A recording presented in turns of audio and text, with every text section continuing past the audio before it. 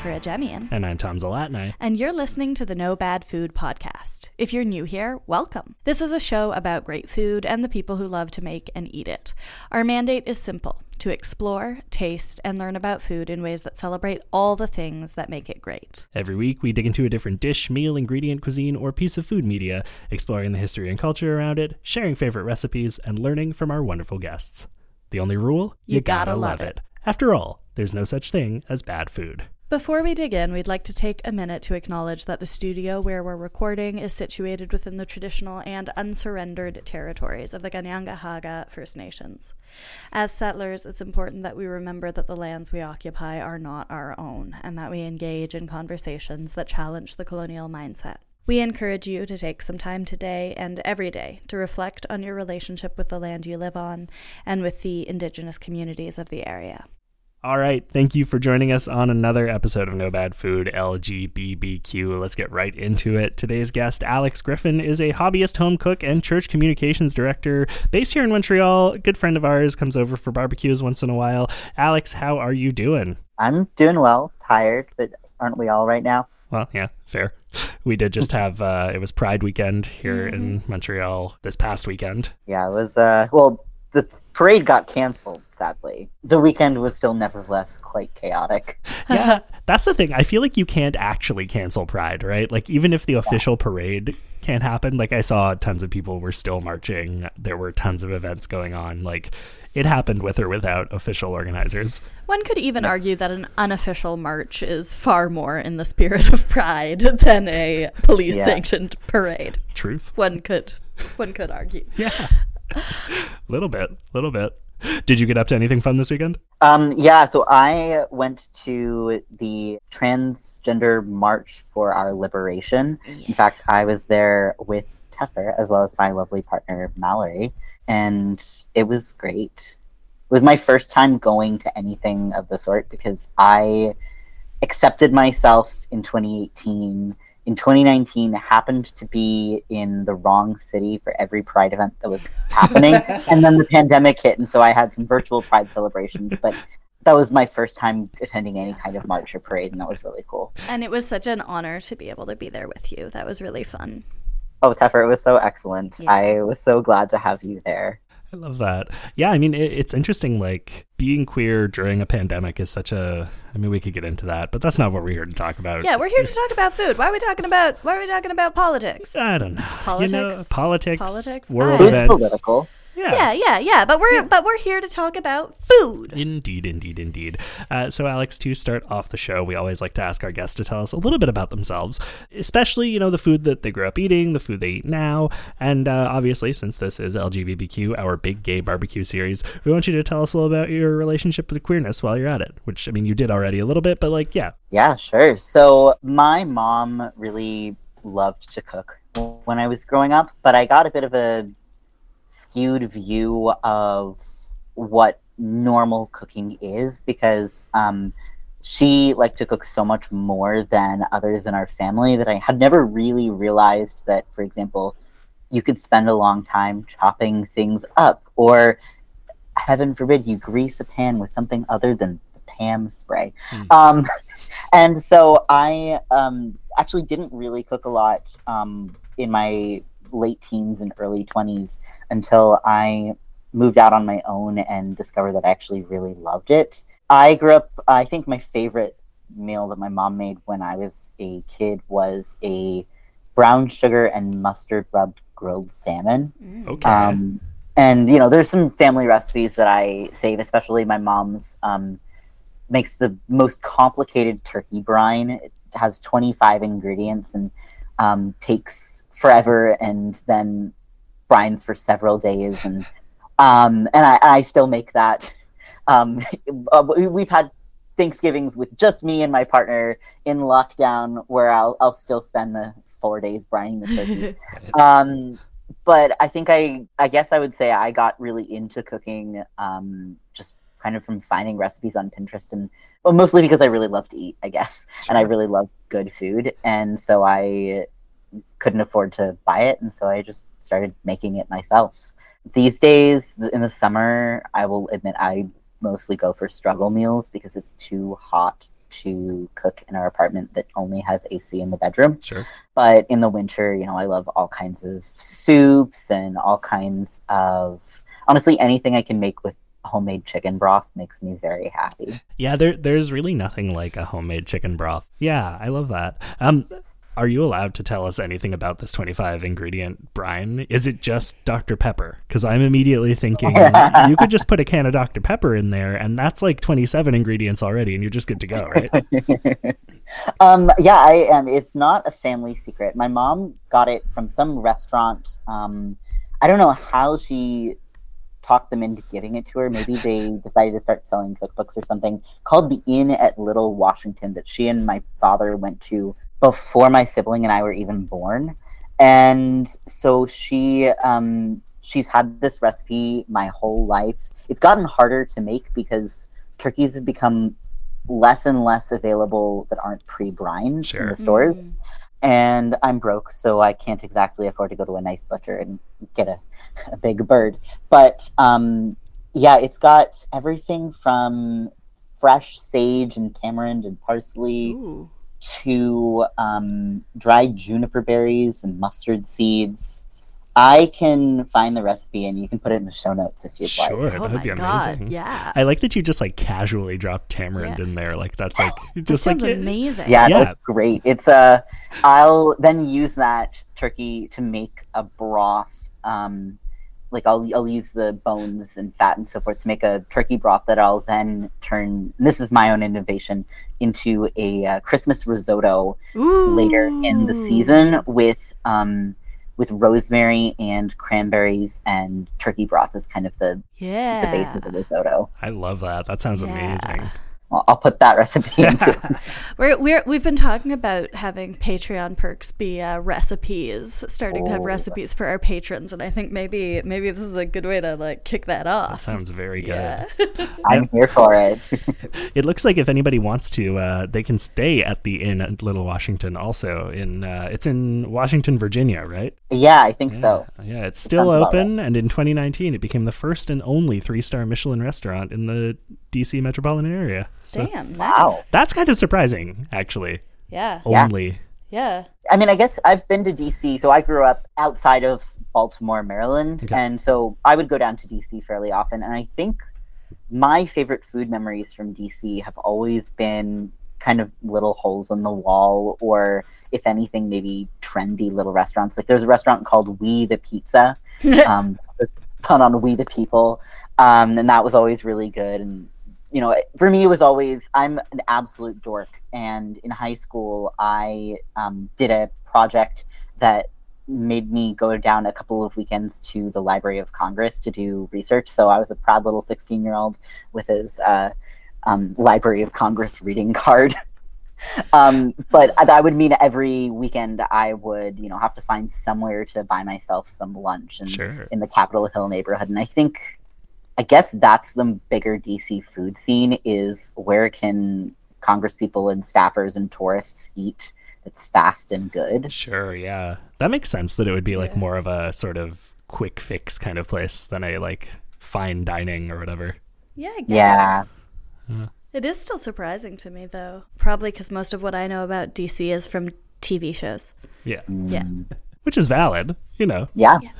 Nothing wrong with TV shows. I just, like if Olivia Pope's gonna live there, I guess then her president boyfriend would just fly her to New York for the dining experience. Well, but also Olivia Pope just only eats popcorn and red wine, so like I don't know. Yeah, if that but says much Michelin about... starred popcorn and red wine. Sure, yeah. Olivia Pope's apartment is the other 3-starred. It's all truffle popcorn. Should I talk about my like identity? Yeah, sure. Let's talk about where queerness and food intersect, because this is, after all, LGBTQ. And we gotta put some T in the LGBTQ. Hey-yo! Hey-yo! Oh, yeah. Maybe that's what I can bring to the barbecue is iced tea. I don't even really like iced tea all that much. Is that like a tea shot on ice? That would work. Would that work? No, that would be terrible. Yeah. It's like a tray of shots. Outside of the range of 15 degrees and 30 degrees Celsius, if it strays at all outside of that, you're in trouble and you're supposed to take it to the pharmacy and get new. Whoa. Which is very stressful in both the summer and winter. Yeah, no kidding. Have an apartment that's not very Yeah. well heat regulated. But That's crazy. I didn't know that. yeah, it's not ideal. And in fact, I'm on the more stable version because there's another version where it's supposed to be between 20 and 25. Oh my God. Luckily, I'm also mildly allergic to that version, so I don't even worry about it. There you go. But anyway, so to talk about my identity a little bit, so I After that introduction. yeah, exactly. Exactly. So, all about the medicine that I take to I wonder where this is going. Exactly. So I'm transgender. It took me a long while to figure things out. I mean, I guess in the span of sort of trans people coming out, I'm not late to come out. I'm in my mid-20s, and but also I wasn't one of those kids who grew up 4 years old being like, "Mommy, when am I going to grow up into being a boy?" I really would say that for me, I didn't even have the time or capacity to start really figuring myself out until I was out of undergrad and working. And first I figured out that I liked women because being a youth group church teenager, it's not exactly the space where you have the ability to figure yourself out. And so I figured it out that I liked women in a funny way, actually.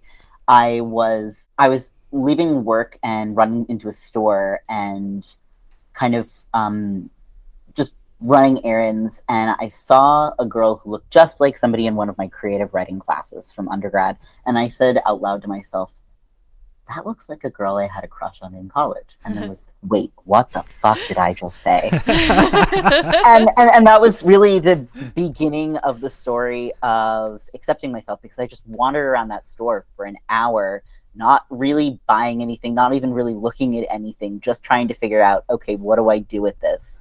I could repress it back and, figure it out again when I'm 45, or I could be honest and start to move forward. And I made the terrifying choice to be honest with myself and not repress it.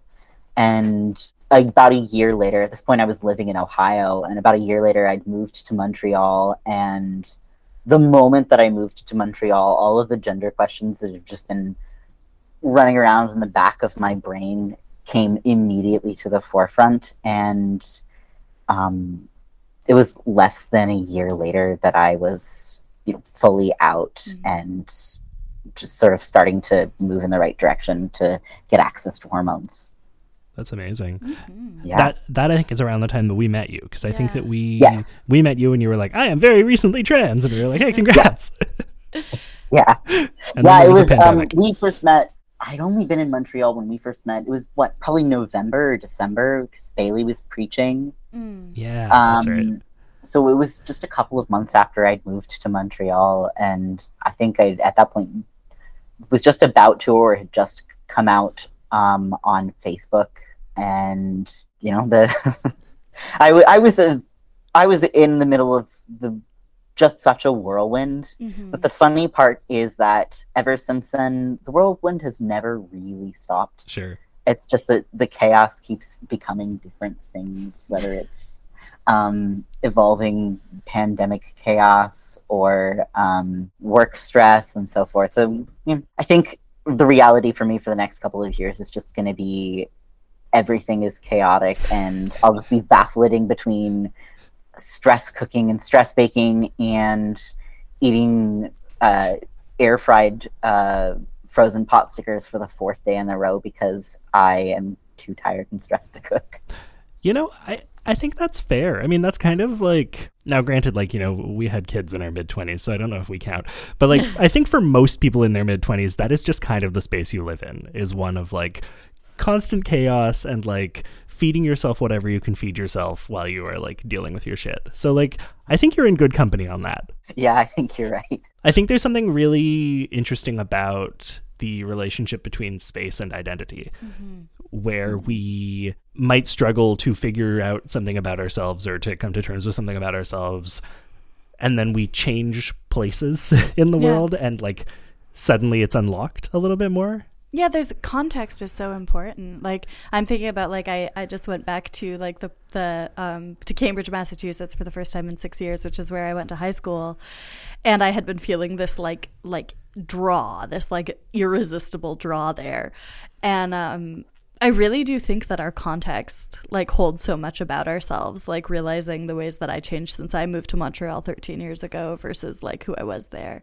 It's always really cool to see how those shifts in context can help us like come to terms with different parts of our identity. Yeah, I think on like on a micro level, like even just changing like a job context can have that kind of effect too, right? Where it's Absolutely. like I've had like, I mean, I changed jobs a couple months ago, and like there are things about myself that I like didn't really talk about at my last job that like now I'm like just open about, because it's like, oh, it's a new context. Like there's things that I was processing when I started working at my last job and therefore didn't feel comfortable sharing. And then now I'm at this new job and it's like, oh, I can just like casually mention like, actually, yeah, I'm an alcoholic, and like that's hard and the thing that I struggle with, and like that. And, you know, like obviously a work context is not necessarily a place where you're going to like dump every personal detail about yourself, but just things about your identity, right? Where it's like, you might, you know, at one job, you might not come out to your coworkers, and then your next job, you're like, this feels like a safe place for this. And like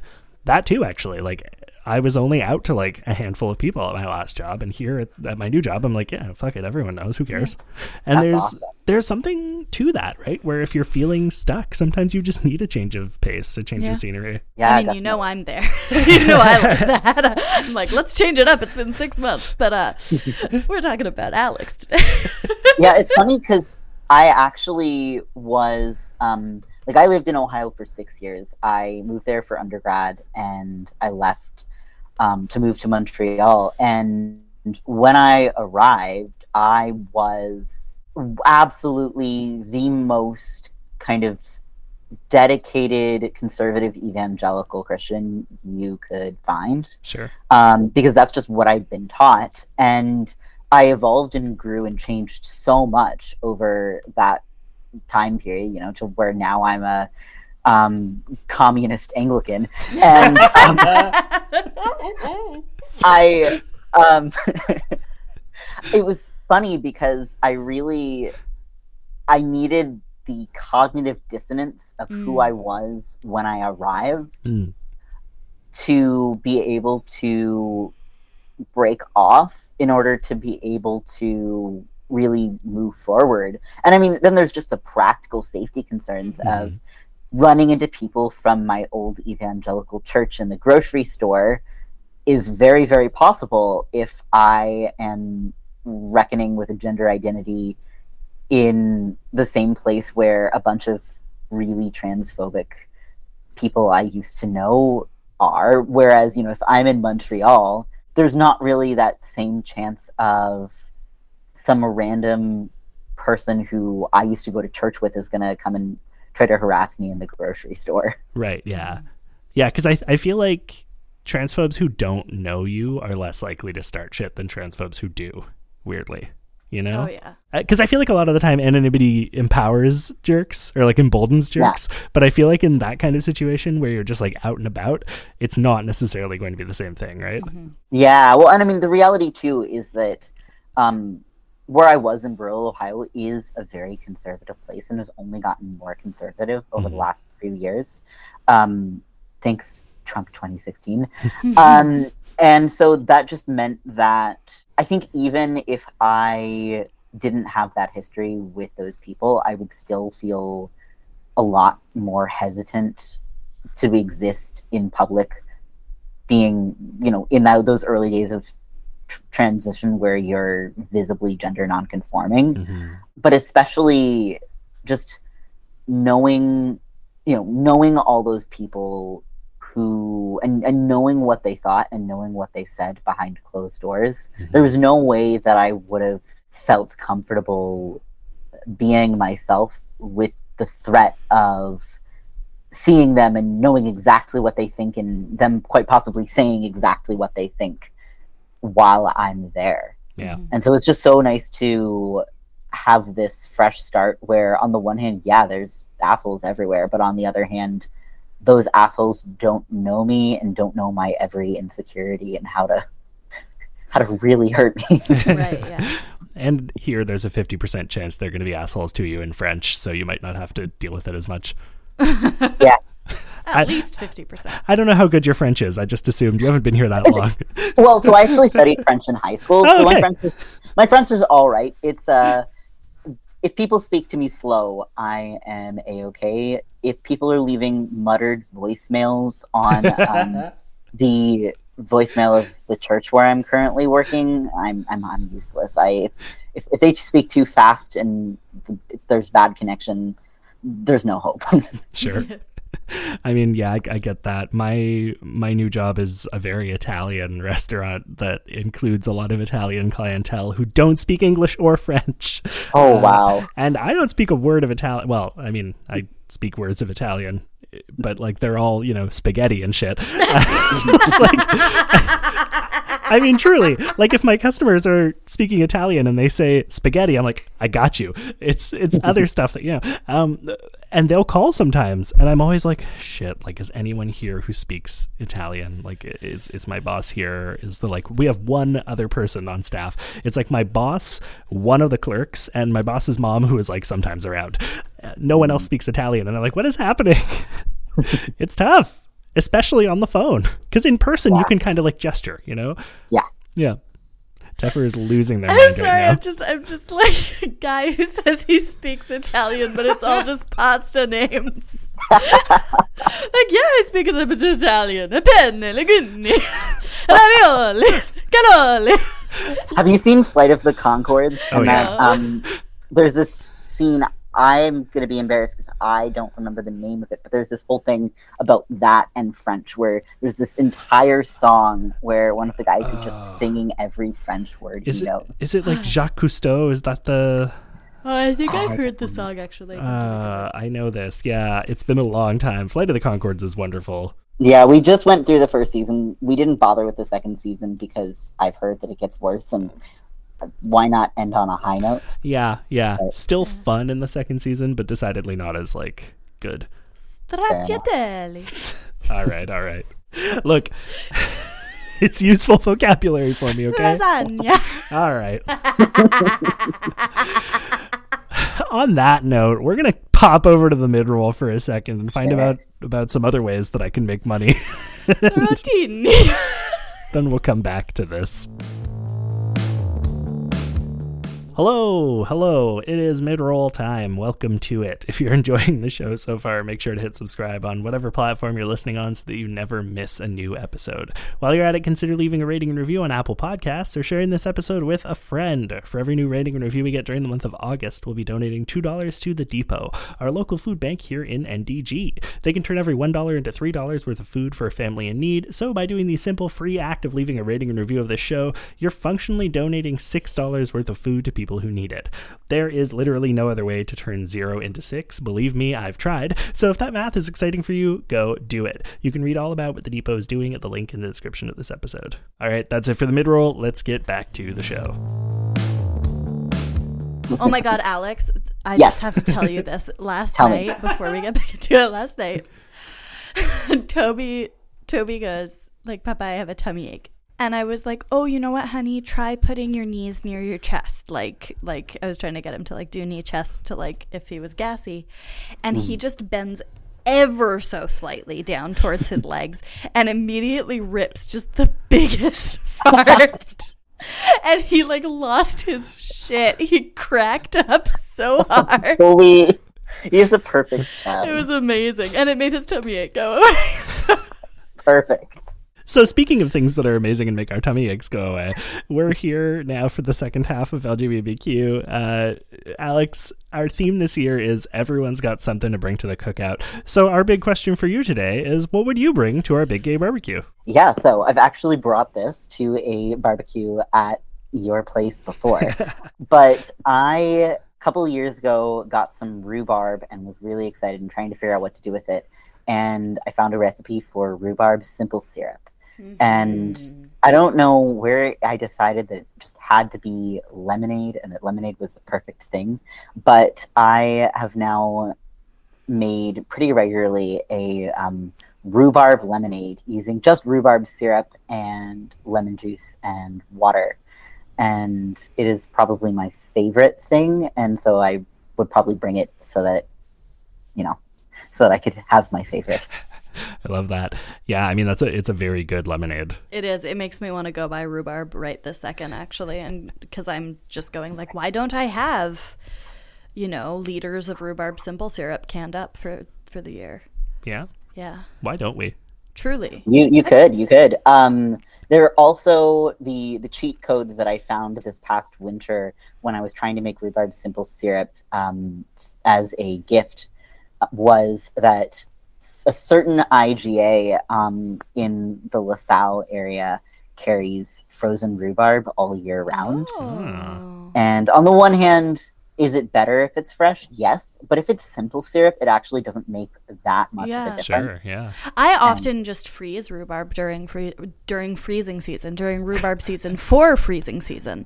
But that's good to know because sometimes I don't freeze. I love rhubarb. I'm a rhubarb fiend. And sometimes I don't freeze rhubarb and then we don't have it. Yeah. Let's not discount frozen produce, honestly. Like frozen produce is... I mean, to me, frozen produce is definitely better than stuff that has to be flown across the world in order for us to have it in terms of like environmental impact, right? Because like we got to think about like conservation of, not to get on this train, but conservation of like products that we eat. Like if we want to do it in a way that's as like low waste and as like good for the environment as possible, that means buying stuff that's seasonal and freezing or canning or pickling or whatever, the stuff that we don't have time to eat or the stuff that we want to be able to eat when it's out of season. And like frozen rhubarb is a great example of that, right? Because it doesn't grow year round, but we sure as hell want it to. And like you can buy it year round, even though it doesn't grow year round. And like, you gotta question why, right? Another frozen produce that I will use a lot is I've figured out, I think I've cracked the code to making a saag paneer that actually tastes really good at home. And I'll just use the frozen chopped spinach because the extra step of blanching the spinach takes it from, maybe this dinner is going to take an hour and a half to 2 hours to cook, to also having to clean the food processor and just no. So So I'll start with frozen spinach, and the big secret that I've learned is to use way more onions and garlic than you could ever imagine would make any sense. Like I think I've made it with 6 or 8 red onions before. Wow. Just diced up, but the frozen spinach really, I can't afford, nor do I have the time to deal with buying the fresh stuff. Yeah. Sure. When I can just keep a block of frozen spinach and a block of paneer in the fridge, and then when I've got time to cook a meal but nothing in the fridge, just make that. Well, and if you buy fresh spinach, you buy a bundle of fresh spinach for what, $5-6, because food prices are outrageous, and you cook that, you steam that, you blanch that, and you have about a tablespoon of spinach. So Yeah, that's about right. Frozen spinach is significantly more cost effective, but also just across the board, like frozen produce is so much more pleasant than canned. Oh yeah. And I grew up on frozen berries much more than fresh. Like I think you're right. Like we shouldn't discount frozen produce and what it does for us and for the environment. It's nice. And it's like, of course, you can't use frozen spinach for everything. Obviously, like fresh spinach on a sandwich or a salad. Yeah, like don't make a salad out of frozen spinach. Sure, but for like anything, anything cooked, it's totally fine. Absolutely. Yeah. And it goes a long way too. Because like the worst with buying like a head of spinach or a head of lettuce or cabbage or whatever is that like you're going to use some and then it's going to go bad. Yeah. I guess you could freeze the rest. You can't freeze lettuce. You can freeze lettuce, but only if you're putting it in a green smoothie. And even then, your lettuce isn't going to add that much to your smoothie. No, because all that lettuce really adds usually is crunch. And once you blend it into a smoothie, you actually don't want crunch. You Yeah, should. I mean, I have lettuce feelings, but I'll keep them to myself. Cabbage, no, cabbage though. I've got to defend cabbage's honor because you can keep a head of cabbage in your fridge indeterminately. Like it'll go a little gross on the outside, but you can cut that out, and there is sweet fresh cabbage inside. Cabbage is an MVP of a vegetable. I could do an entire episode. Have we done an episode on cabbage yet? We should do an episode. Not yet. We should. Yeah, I don't get me wrong. Like, I don't even mean that as a dig against fresh spinach. I just mean in terms of like, it's a bummer when something goes bad. Yeah. So like, if you know that you're not going to use enough spinach before the spinach is dead, like get the frozen stuff because then you will. Yeah. Because it'll last forever. And it's so much cheaper. Yeah. Oh my gosh. Especially, I found spinach in particular. You can get, on sale. Maybe it's $1 for a little block, versus the fresh stuff. It's so expensive and just doesn't do the trick. Now that said, I have one exception to if you're cooking spinach.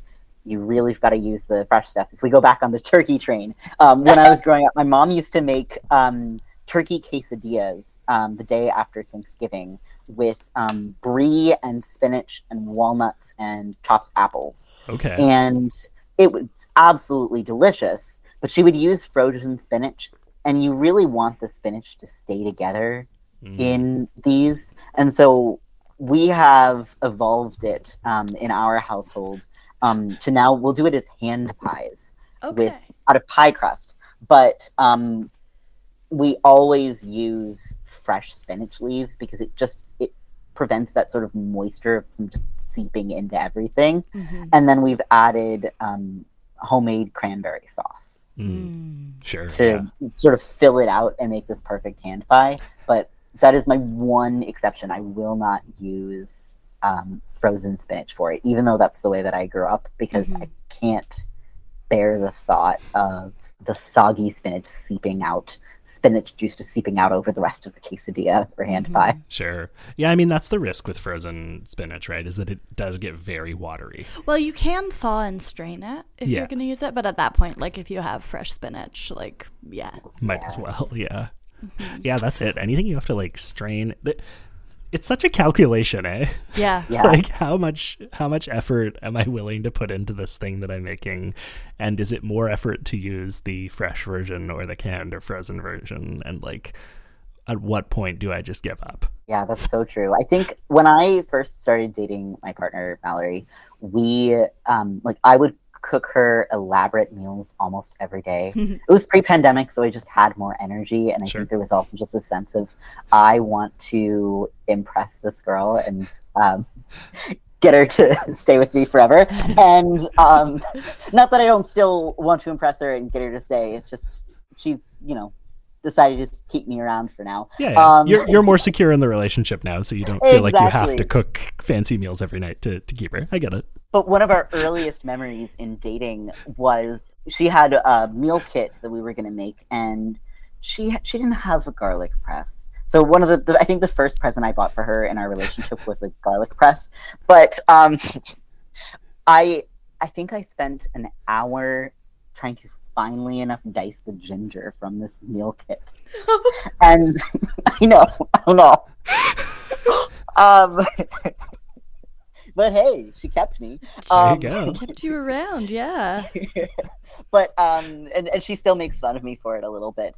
But I think as life has gotten busier and busier, and I've gotten more and more exhausted as the chaos of transition, honestly, the amount of emotional energy that is spent on just trying to get people to treat you like you're a person. And then, on top of that, pandemic stress and the stress of the world around us going to shit, and all of these things have weighed on me.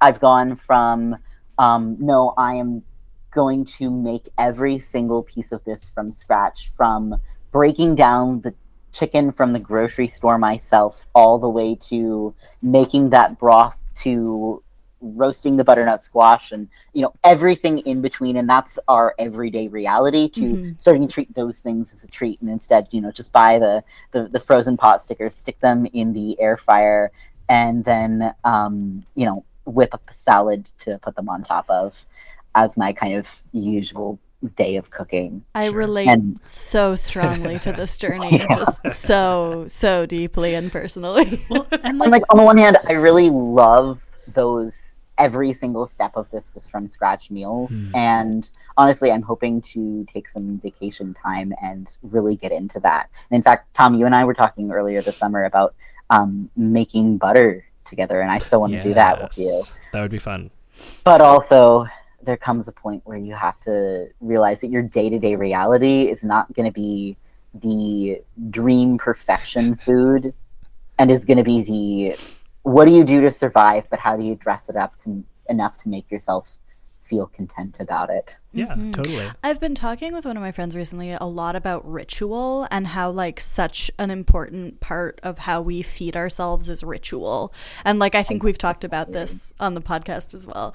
But I know for me, like when I get into a survival struggle meals, right? When I get into a struggle meals rut, what I miss is the ritual. Like I miss, like it's been so nice now that Tom is working less, like we have time to actually cook together again, and it makes such a difference in the value. And I think like that's actually something I really like with the LGBTQ series is when we're talking about the big gay barbecue, like the barbecue is a social ritual. It's a place where we come together and we eat together and we bring foods that are important to us. And that social connection, I think, is something we've all been really missing in the past few years, of course, because we haven't, you know, I'm thinking about people who would eat together over Zoom and all make the same meal and eat together over Zoom while we're all in isolation. But I love, like, I love, like, coming together and finding these different things that are important and why they're important and where it comes from. Yeah, absolutely. Yeah, when I was before I really even got into cooking, I had some friends who owned a coffee shop and got me into coffee, and I would just had a little single person French press that I would make every morning before going to class my last year of undergrad. And I loved the ritual, and even if it wasn't exactly like, there probably were better ways to make the French press than what I did. I just found one and I stuck with it, and I would be so exact in some ways as a way of coping with the uncertainties of the world around me. Like, I think we can use the rituals of preparing food in some ways to help us deal with the ways in which other things outside of our kitchens we can't really always control. Yeah, absolutely. That's beautifully put. Absolutely. Yeah, I think about the coffee ritual thing a lot because, like, we do, you know, we make coffee every morning, and we don't have like a machine that does it. We do like a pour over kind of thing, and there is something really nice about that. Like, do I sometimes wish that our coffee would just make itself when we wake up? Yeah, of course, that'd be lovely. But like, there is something nice about the sort of watching it, you know. For me, our ritual of making coffee actually goes like further back for me because I grew up with pour over. So hearing the coffee grinder, like waking up to the coffee grinder in the morning, because I am the lazy layabout in our house and Tom is the one who gets up in the morning and does stuff, is such a like formative memory for me that when we started doing pour over, it was like really nice. Yeah. I love that. And there really are, like, I think something I've said a lot is that, like, no matter what you're trying to forget or no matter how far away you get from the way you grew up, your taste buds don't let go of it. Like, I think about when I've talked about it before, I think I talk about my great grandfather who, when he left Armenia, really kind of like didn't engage with Armenian culture anymore, but of course they still made Armenian food because you still make the food that you like. You still make the food you grew up with. Like, you can't really get away from that. Right. And I think that's something that's really special with queer identity, especially because a lot of us have conflicted relationships at best with our upbringings and our history. But I think we still all have comfort food. We still have the food we carry with us. We still have the recipes and rituals we carry with us, and that's something that's really special. Yeah. I mean, one of my only relationships, like when I was first transitioning, I don't know exactly where she's at in terms of whether she fully accepts me or whether she just kind of doesn't say anything to keep the peace. But for a while with my mom, my relationship was like, I knew there were two safe topics, and it was growing vegetables on the balcony and what's going on in the kitchen. And so it was all just around food. Sure. Because you know that even just with I've got some friends from previous church contexts who I've stayed somewhat in touch with, and again, it's food is the safe subject because I love it, they love it, and there's nothing that will cause them to, it's hard to go from, I am cooking this thing to, your identity is a sin, your identity should be in Christ. And so on my mom's case, just, asking me all these questions and not really, wishing she had her little girl back and all these things. And it's so nice to be able to just say, no, we're just going to talk about, Mama, I want you to teach me a little bit more about what you do with your turkey, or I really want you to, give me some advice here because my tomatoes are struggling again and I don't know what to do.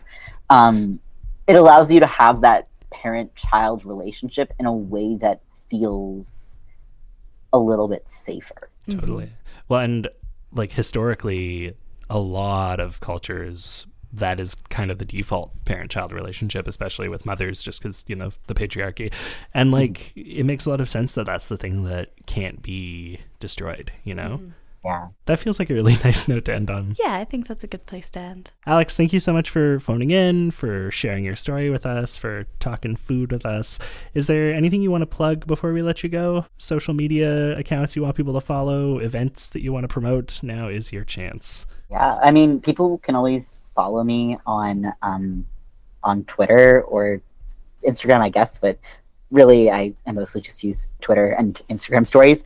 I am at Alex Mark with a C Griffin on Twitter and Instagram. Thanks for having me. This has been fun. This has been so fun. I appreciate that you transitioned in Montreal and therefore have the C on the mark instead of the K. That's a very that's a very Quebecois spelling.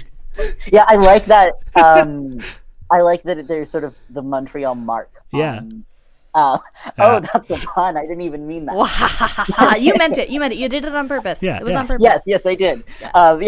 Montreal has left this sort of indelible sign, I guess, of on who I am. And I mean, I knew when I moved here that I wanted to be a part of the city and for the city to be a part of me, and it really has. Yeah. Well, and the city is better with you in it. Absolutely. Oh, thank you so much.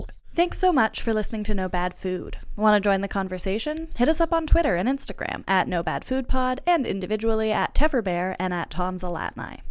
If you like this episode and want to help us make the show even better, head to patreon.com/nobadfoodpod and donate. For as little as $1 a month, you'll be joining the ranks of fine folks like Gab, Kendallin, Thomas, Anne, Erica, Carlea, Andrew, Chantal, David, Mallory, and Sarah.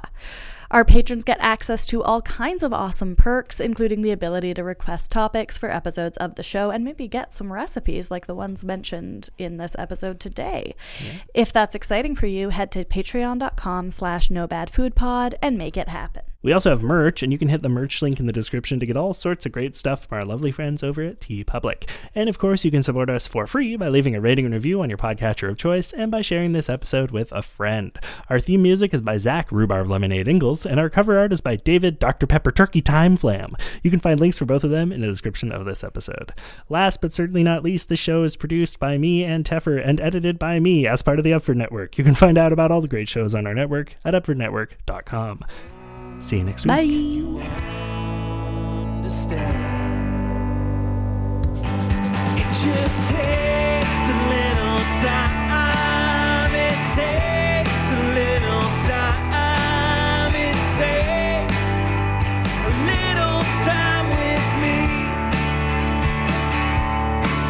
I hope you don't mind. We'll take it slow this time.